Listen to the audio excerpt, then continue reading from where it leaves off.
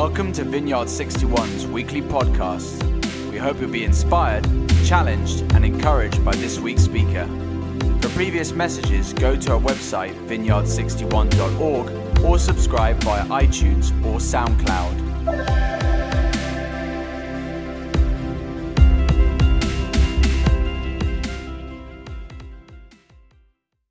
And as I was thinking about today we're going to be looking at carrying on our series of the I am statements, and we're looking at the 7 I am statements of Jesus, and we're looking at the I am the resurrection and the life. And as I've been thinking about today, I was thinking about 11 years ago, and when I would wander around cemeteries wishing I was in there, wishing I was in the grave. And so as I kind of look at this story about Jesus says that he is the resurrection and the life, it's provoked me in thinking about my journey from suicide to where maybe where I am now. Sounds a bit grandiose, but this kind of journey. So Jesus in the Gospel of John, he says these 7 I am statements. I am the bread of life. I am the light of the world. I am the door, I am the gate, I am the good shepherd, I am the way, the truth, and the life. And in 7 places he says this, but also he uses this language to describe who he is. Alongside the 7 I am statements in John, there are also 7 miracles in the Gospel of John. And I think this is a beautiful way to write. And it also happens that as we look at this passage, the I am, the resurrection and the life, we bump into not just Jesus saying that statement, but also performing one of the 7 miracles in the Gospel of John. They combine because in this passage, Jesus raises Lazarus from the dead. And Jesus confronts something which is almost like a spectre that looms over us, which is death. So I bring good news today. Today's passage is going to be John 11, verse 17 to 44. Jesus finally got there. He found Lazarus already 4 days dead. Bethany was near Jerusalem, only a couple of miles away, and many of the Jews were visiting Martha and Mary, sympathizing with them over their brother. Martha heard Jesus was coming and went out to meet him. Mary remained in the house. Martha said, "Master, if you hadn't been there, my brother wouldn't have died. Even now, I know whatever you ask God, he will give you." Jesus said, "Your brother will be raised up." And Martha replied, "I know he'll be raised up in the resurrection at the end of the time." Jesus says, "You don't have to wait to the end. I am right now resurrection and life. The one who believes in me, even though he or she dies, will live. And everyone who lives believing in me does not ultimately die at all." "Do you believe this?" "Yes, Master. All along I believed you are the Messiah, the Son of God, who comes into the world." After saying this, she went to her sister and whispered in her ear, "The teacher is here and is asking for you." The moment she heard that, she jumped up and ran out to him. Jesus had not yet entered into the town, but was still at the place where Martha had met him. When her sympathizing Jewish friends saw Mary run off, they followed her, thinking she was on her way to the tomb to weep. Mary came to where Jesus was waiting and fell at his feet, saying, "Master, if only you had been here, my brother would not have died." When Jesus saw her sobbing, and the Jews with her sobbing, a deep anger welled up within him. And he said, "Where did you put him?" "Master, come and see," they said. Now Jesus wept. The Jews said, "Look how deeply he loved him." Others among them said, "Well, if he loved him so much, why didn't he do something about it to keep him from dying?" There's always a cynic, right? After all, he'd opened the eyes of the blind man. Then Jesus, the anger again welled up within him, arrived at the tomb. It was a simple cave in the hillside with a slab of stone laid against it. Jesus had removed the stone. The sister of the dead man, Martha, said, "Master, by this time there is such a stench. He's been dead for 4 days." Jesus looked her in the eye. "Didn't I tell you if you believed, you would see the glory of God?" Then to others he said, "Go, Take away the stone." They removed the stone. Jesus raised his eyes to heaven and prayed, "Father, I'm grateful that you have listened to me. I know that you always do listen, but on account of this crowd standing here, I've spoken so they might believe that you've sent me." Then he shouted, "Lazarus, come out." And he came out, a cadaver wrapped from head to toe with a handkerchief over his face. Jesus told him, "Unwrap and let him loose." You might not know this, so I'm going to give you some information today. You ready? You are all going to die.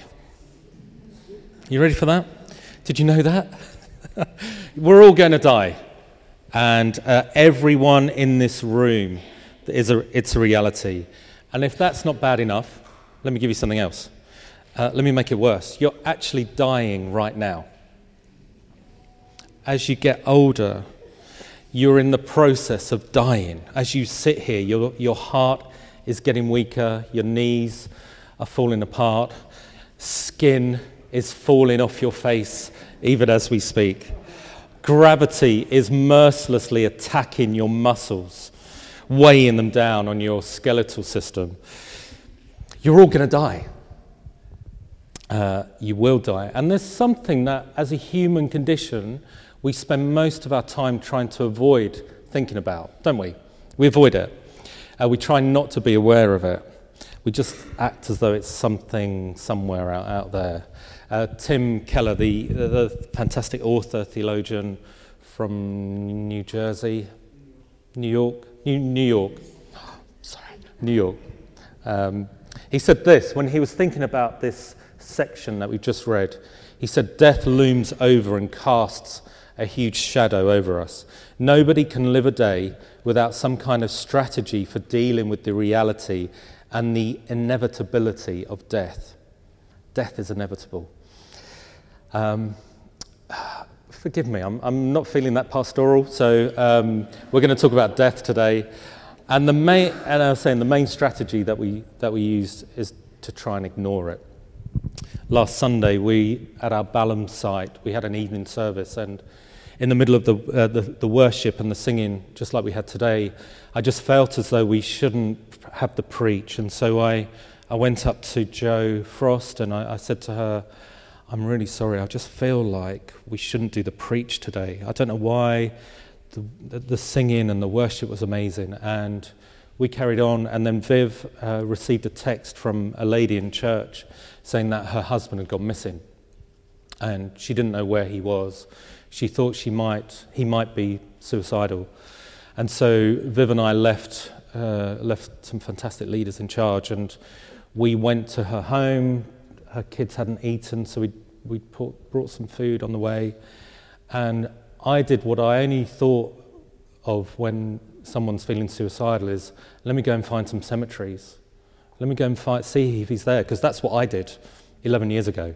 And so I went around different cemeteries around southwest London. They're all locked, which made me feel better.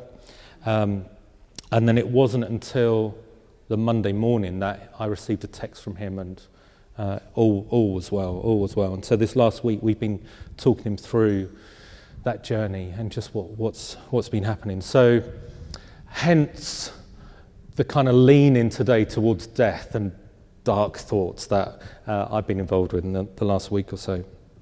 But as we look at this scripture, I think there's a slide. It's the key. This is the keystone of the 7 miracles.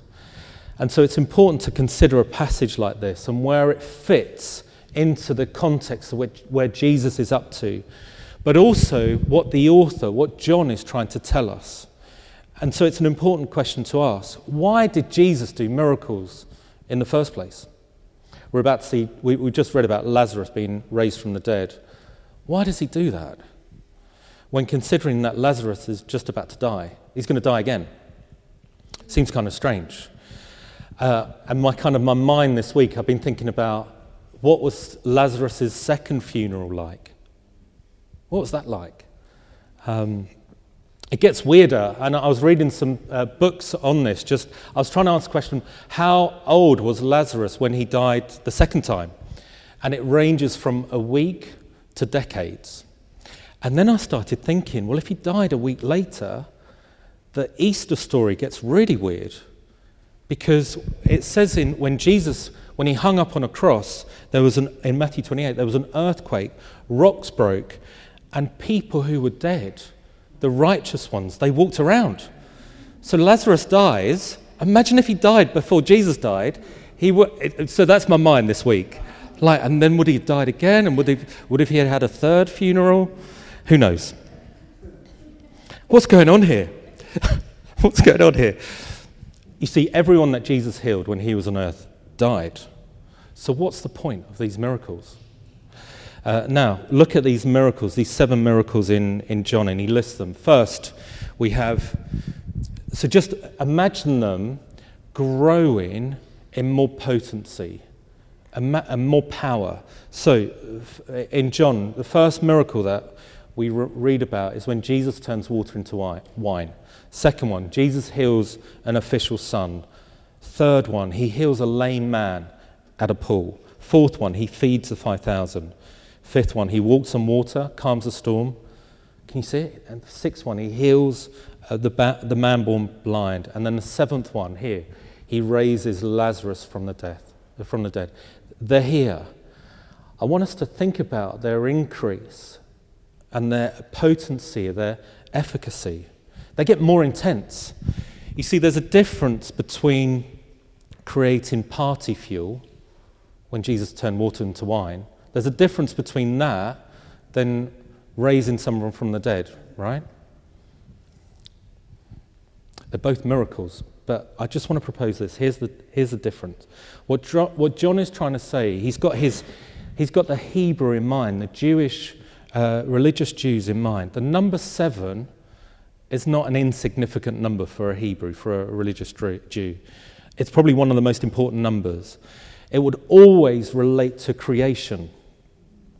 And what John is doing here, he's thinking about the reader in mind, and he's getting the reader to think back to what's going on. There's 7 miracles, the 7 I am statements. He's getting them to think about Genesis, because it's all about creation. 7 for a Hebrew mind is all about creation. Now, we know he's doing this because he starts the gospel this way. John chapter 1, in the beginning. Genesis chapter 1, in the beginning. John, throughout these 7 miracles, these 7 I am statements, he's saying that God created the world, and in Jesus, the world is being remade again. And these miracles are just simply pointing to that. For the reader in mind, they're pointing back to creation. See, on the surface, turning water into wine just looks like a magic trick. Some people have said it's just a crowd gathering technique. When we go to Covent Garden, we see the street performers. Like, how can we create a buzz so people can be attracted to us?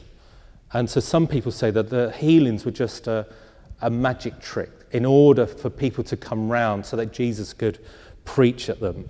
And I want to say that's a really thin view of the miracles, because in John uses a word for miracles, and he calls them signs. He calls them signs, meaning that each of these, what does a sign do? Points somewhere else. These miracles show us something about God and what he's like, what it looks like when God gets his way. And again, hear the phrase, and begins to recreate the broken, dying world. And so each of these signs points to somewhere else. And I believe the hunger and needs that you and I have will be forever satisfied. That heaven is a place where no one has need. Heaven's a place where there's no sickness, there's no pain any longer. And death itself is overcome. We won't need to worry about death in heaven. This means the 7th miracle here, maybe the next slide, is a sort of keystone. The one that says that all other things ultimately point to the reality where God makes everything new again. And even death can be overcome. And again, each of the signs point to somewhere else. And the 7th one I want to propose is the keystone, where Jesus says, I am the resurrection and the life. And then he raises Lazarus from the dead. Big question. Why did Jesus wait 4 days? We know he could have just said a word wherever he was and that person would be healed. Why did he wait for Lazarus to die? And so he gets word 3-4 days earlier. He told that his friend is dying. But he doesn't go, does he? Why doesn't he go? Why doesn't he go immediately? His friend's just died. We read from this passage that he's wandering around the wilderness. And so earlier, why did he wait? Why did he wait? And I want to propose there's a simple reason. Number one, he does what he always does. He's just listening. He's only doing what he sees the Father doing. So he's waiting for instructions from Father. But also there's a physical one. It might be a physical one that he experienced, that he was experienced, but also as we read John 8, 9 and 10, we get an insight. Back in John chapter 10, the Jews are coming to him and saying, "Tell us plainly, are you the Messiah? Tell us plainly." And he makes this claim because he says, "You can't see that I and the Father are one." He tells them, "You can't see that." And he makes this claim that he is the Messiah and that he is God themselves. And in John 10, they tried to seize him and kill him at the time. And he runs away, he gets away. He's wandering around the wilderness, kind of hiding. He does this a second time in John 8. It's exactly the same situation. They tried to seize him and kill him. And I wonder whether Jesus is doing the maths, or math for the American, maths.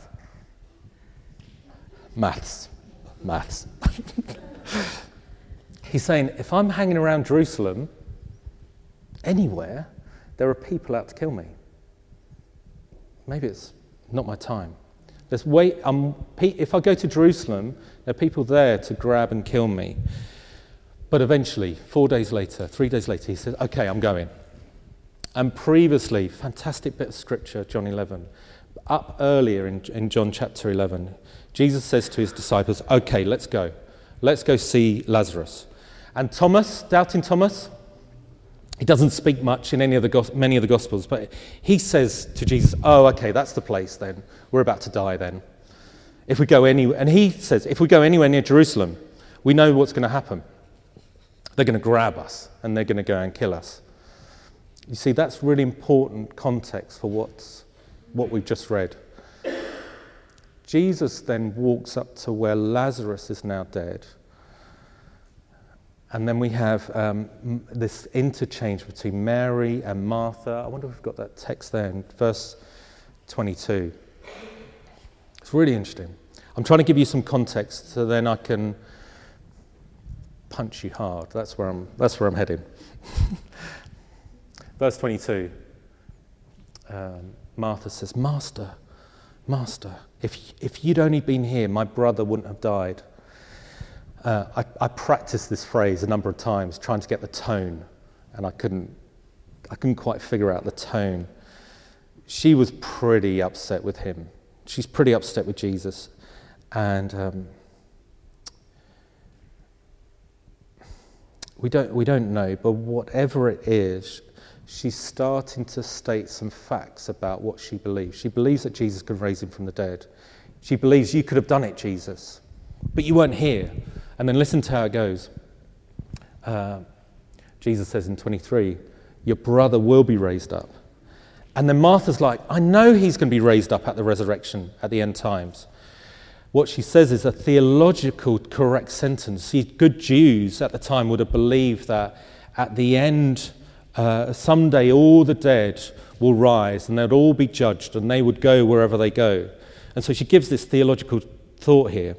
She says, "I know it's going to happen someday," but she can't conceive what Jesus is talking about at this point. Jesus is saying the things of the future can break in. Heaven can be released on earth now.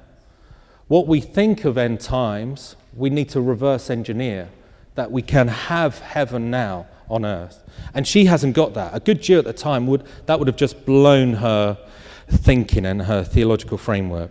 Listen to verse 25, 26. You don't have to wait for an end. I am, right now, resurrection and life. The one who believes in me, even though he or she dies, will live. And everyone who lives, believing in me, does not ultimately die at all. I love the question. Do you believe this? Yes, Master. All along I believe that you're the Messiah, the Son of God who comes to the world. Then along comes Mary. Same question. Master, if only you'd been here, my brother would not have died. Now, the reason why I've chosen the message is because for some of us who are followers of Jesus, we might have heard this story, read this story, heard preachers about this story, and I wanted just to change some of the language here. Let me describe it. When Jesus saw her sobbing, maybe the next verse. Sorry, I haven't written that down. When Jesus saw her sobbing, the Jews with her sobbing, a deep anger welled up within her. The Greek is more about anger. Jesus said, "Where did you put him? Master, come and see," they said. Now Jesus wept. The Jews said, "Look how deeply he loved him." There's always a critic, right? Well, if he loved him so much, why didn't he do something and keep him from dying? There's always a critic. There's always a couple of critics standing around. But there's a whole bunch of interesting things happening here that I want to leave with you. Some of your translation might say things like he was deeply troubled, or he was moved, or he was stirred in spirit. I think there are some of the theological books I've read, they say that they're weak translations of that particular Greek.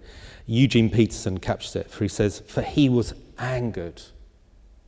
The emotional word doesn't describe some kind of sentimental sadness. He was stirred. He was flipping angry. And we can see this sense of conflict in Jesus now. And I want to propose he's angry because he's staring death in its face. It makes him angry. But then his anger turns to sadness. And then we have Jesus wept. Then I go, why? My brain, forgive me. Why did Jesus cry then? He's had 4 days to cry. He didn't cry when he was first told. He didn't cry when Martha came. He didn't cry when Mary came. Why did Jesus cry? And I've heard people talk about this passage, and they say he wept because he loved him. He loved Lazarus so much. Because that's what the Jews say as well. The Jews say, look how deeply he loved him. Now, John's my favourite book. Having studied John is often this sign. He's trying to point to something. And here's what he's trying to tip us off to. Every time in John you read, the Jews said, it's because they're always wrong. Every time you read in John, the Jews said, it's because they're always wrong. It's almost like he's letting the hearer hear the wrong interpretation, so he or she can read through the lines of what's really going on. Jesus doesn't cry when he hears that Lazarus is dead. I want to propose he cries when he sees the tomb. He sees the tomb, this mixture of anger and sorrow hits him. He starts to cry.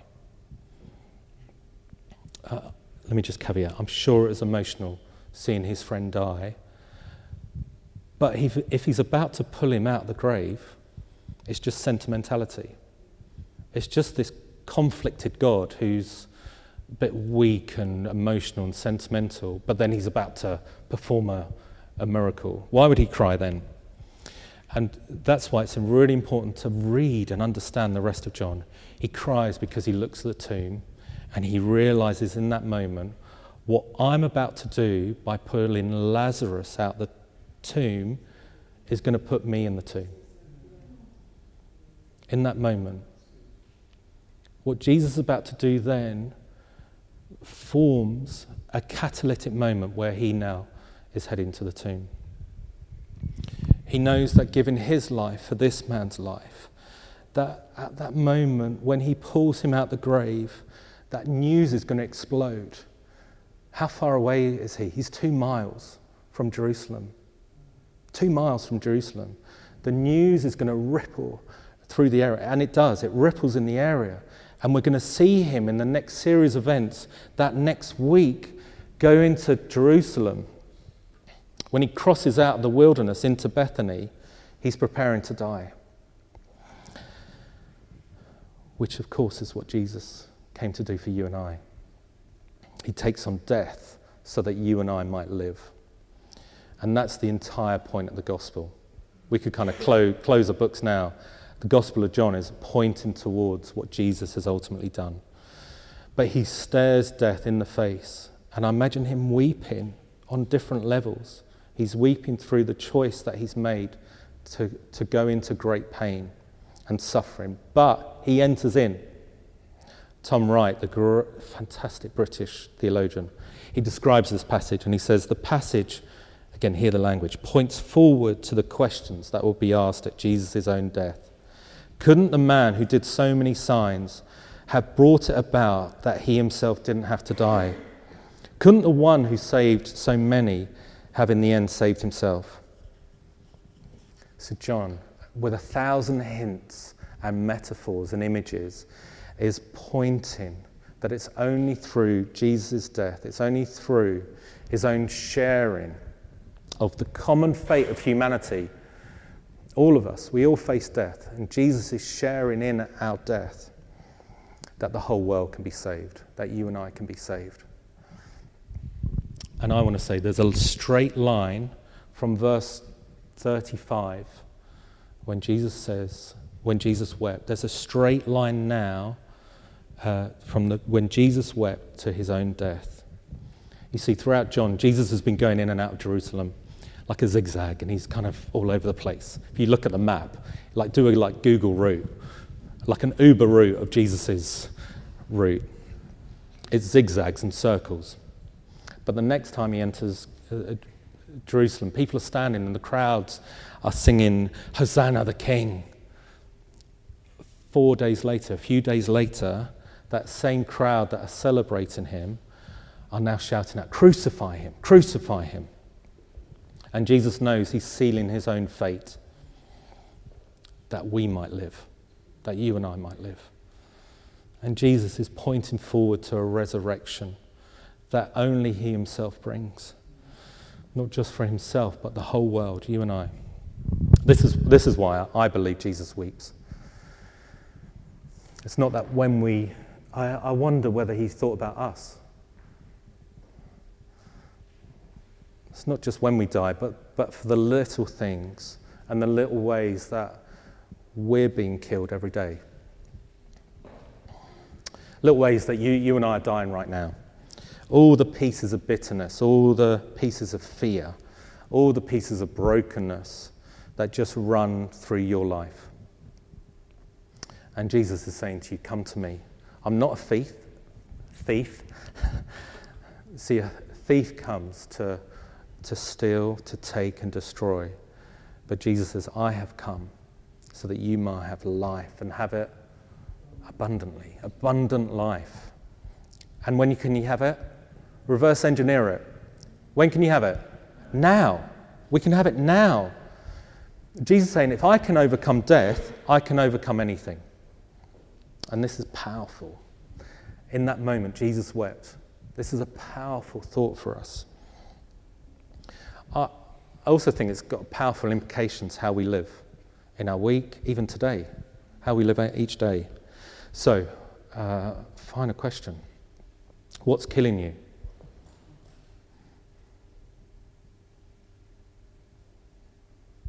That's my punch. What's killing you? How are you letting a desire or an addiction run through your life? And I want to say it's killing you. Having spent time with people who've let desire and addiction run through their life, it's killing you. God, I promise, doesn't come and say, you should just stop drinking because that's what good boys and good girls do, or even what good leaders do. He comes and says, the desire is running over your life. You're dying. It's killing you. And he says to some of you, I made your body. I know how it should work sexually. When you don't obey and you allow other desires to crush you, it's killing you. Jesus says, I've come to set you free. And I promise you, he's come to set you free.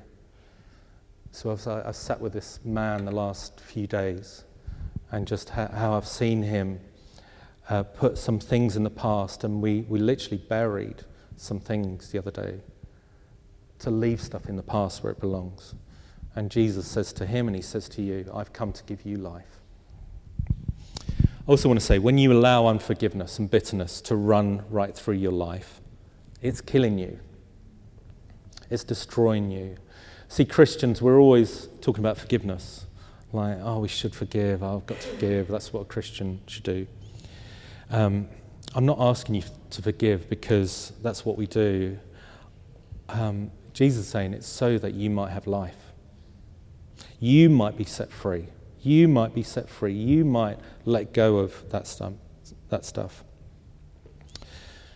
Okay, we're going to take communion now, and this is power that can change you. You see, that same power that raised Jesus from the dead is here.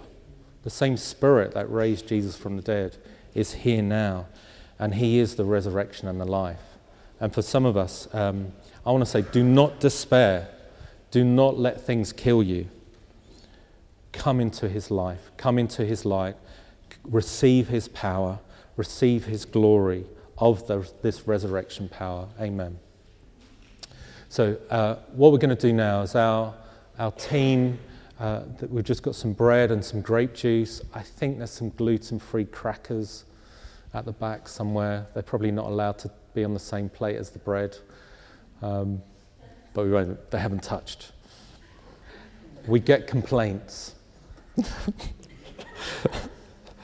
As we take it, I want you as an individual, we're told to come seriously. We're told to come reverently to the table of God, and I want us to think about the things that are killing you. And as you partake in this, and as you break the bread and dip it into the grape juice, almost make the great exchange. As you take the bread and or the oatcakes, as you dip it, make this exchange with Jesus. Give him the things that are killing you. And it might be that you want to phone a friend, speak to a friend, and the Bible says if we confess our sins, he is faithful and just to cleanse us from all unrighteousness and to heal us. So I'm going to invite the band to come back. I'm going to pray just a blessing, simple blessing over us.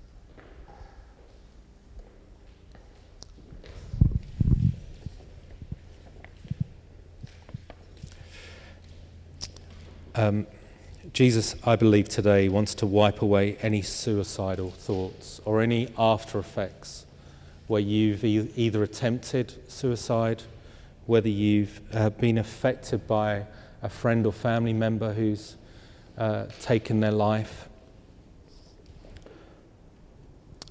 Jesus wants to come and break addictions today. So if you want to be set free, last week a guy came Sunday.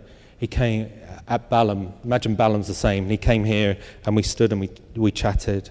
And he said, I've realised that I've let, to be away from God, I just want to smoke puff.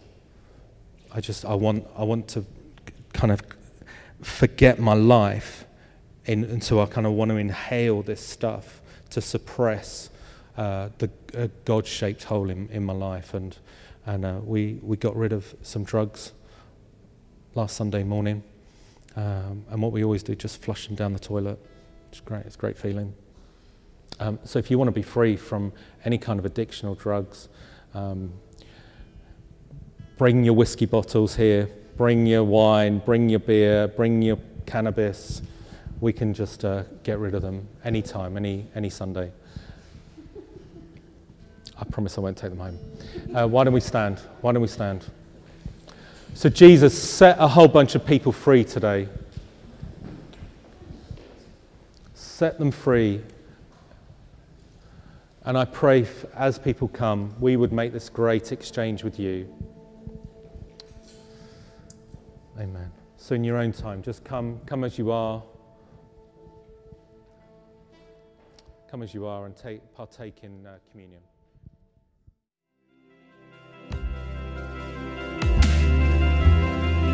Thank you for listening to this week's podcast. Tune in next week for another life-giving message from one of our Vineyard 61 speakers.